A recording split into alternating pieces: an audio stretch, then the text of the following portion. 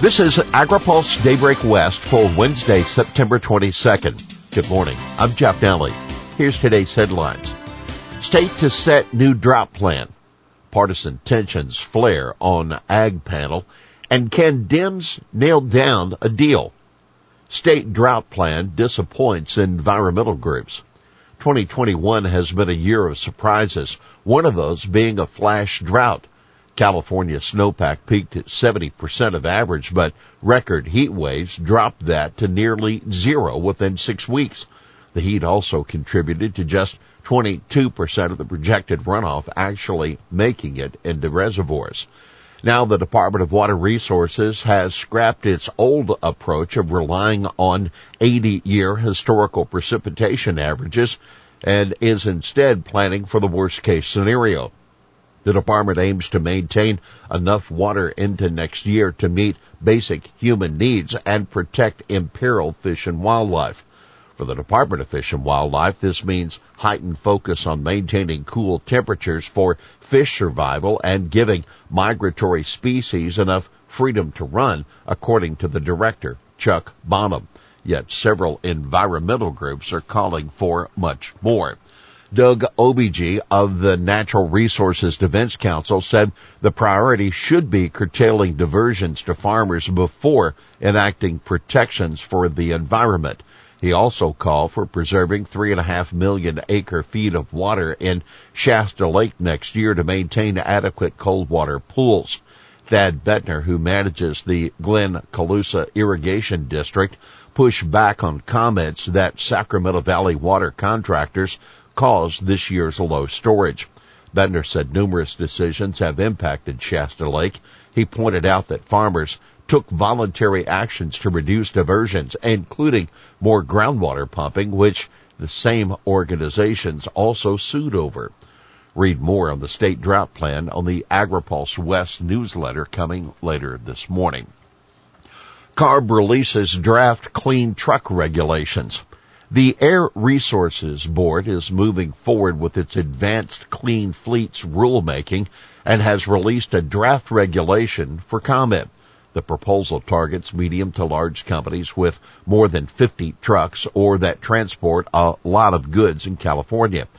The regulation is in line with Governor Newsom's executive order requiring all passengers and drayage truck sales to be zero emission by 2035 and all medium and heavy duty trucks by 2045.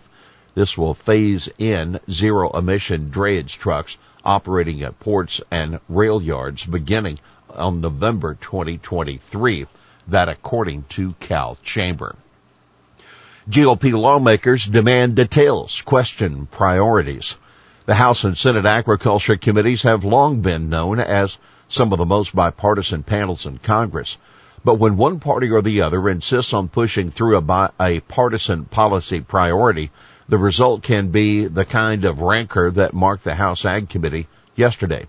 The meeting was scheduled to consider a pair of minor bills, one designating National Blueberry Month and the other providing additional funding for agricultural fairs. But Republicans used it to accuse Chairman David Scott of Georgia of ignoring more pressing issues, and the GOP lawmakers also demanded details of the conservation provisions that will be in his party's massive budget reconciliation bill.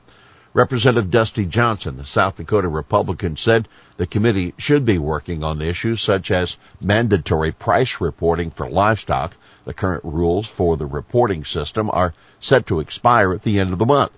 I'm sorry, Mr. Chairman, but I cannot understand why, instead of dealing with ASF, wildfires, drought, or mandatory price reporting, we're trying to earn respect for the blueberry, Johnson said. I hope tomorrow brings more serious work for the committee.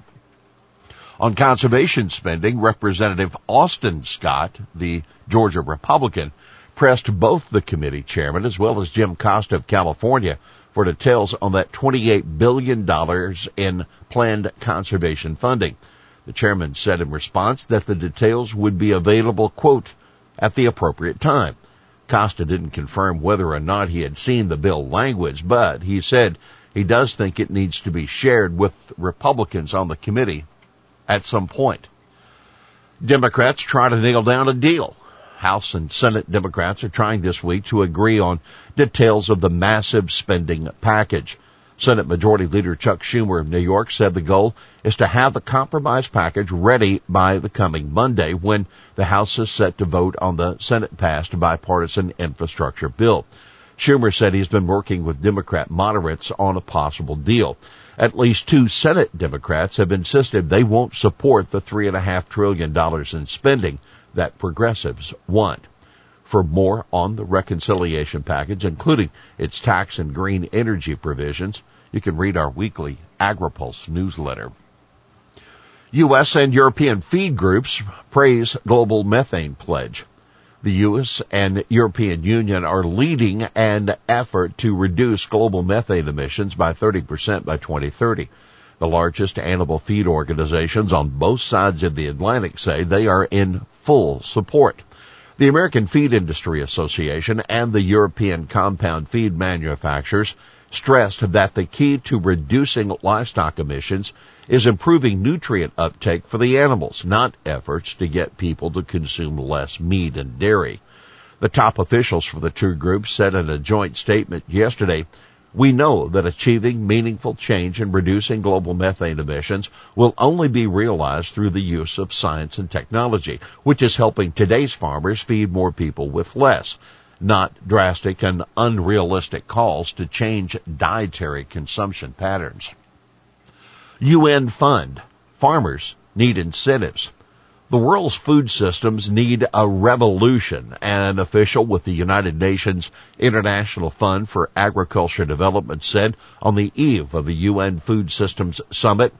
Jasna Puri, Associate Vice President of the IFAD's Strategy and Knowledge Department, was discussing a report released yesterday that calls for more investments in small and medium-sized farms and the development of pricing systems that reflect the full and true cost of production, including rewarding farmers for ecosystem services such as maintaining healthy soil and regulating pests. The report is one of many coming out around the UN summit, which takes place Thursday in New York. She said it. That is tiny.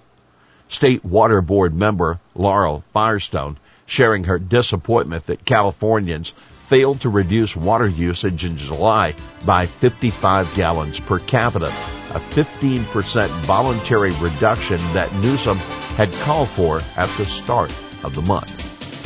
Well, that's Daybreak West for this Wednesday, September 22nd.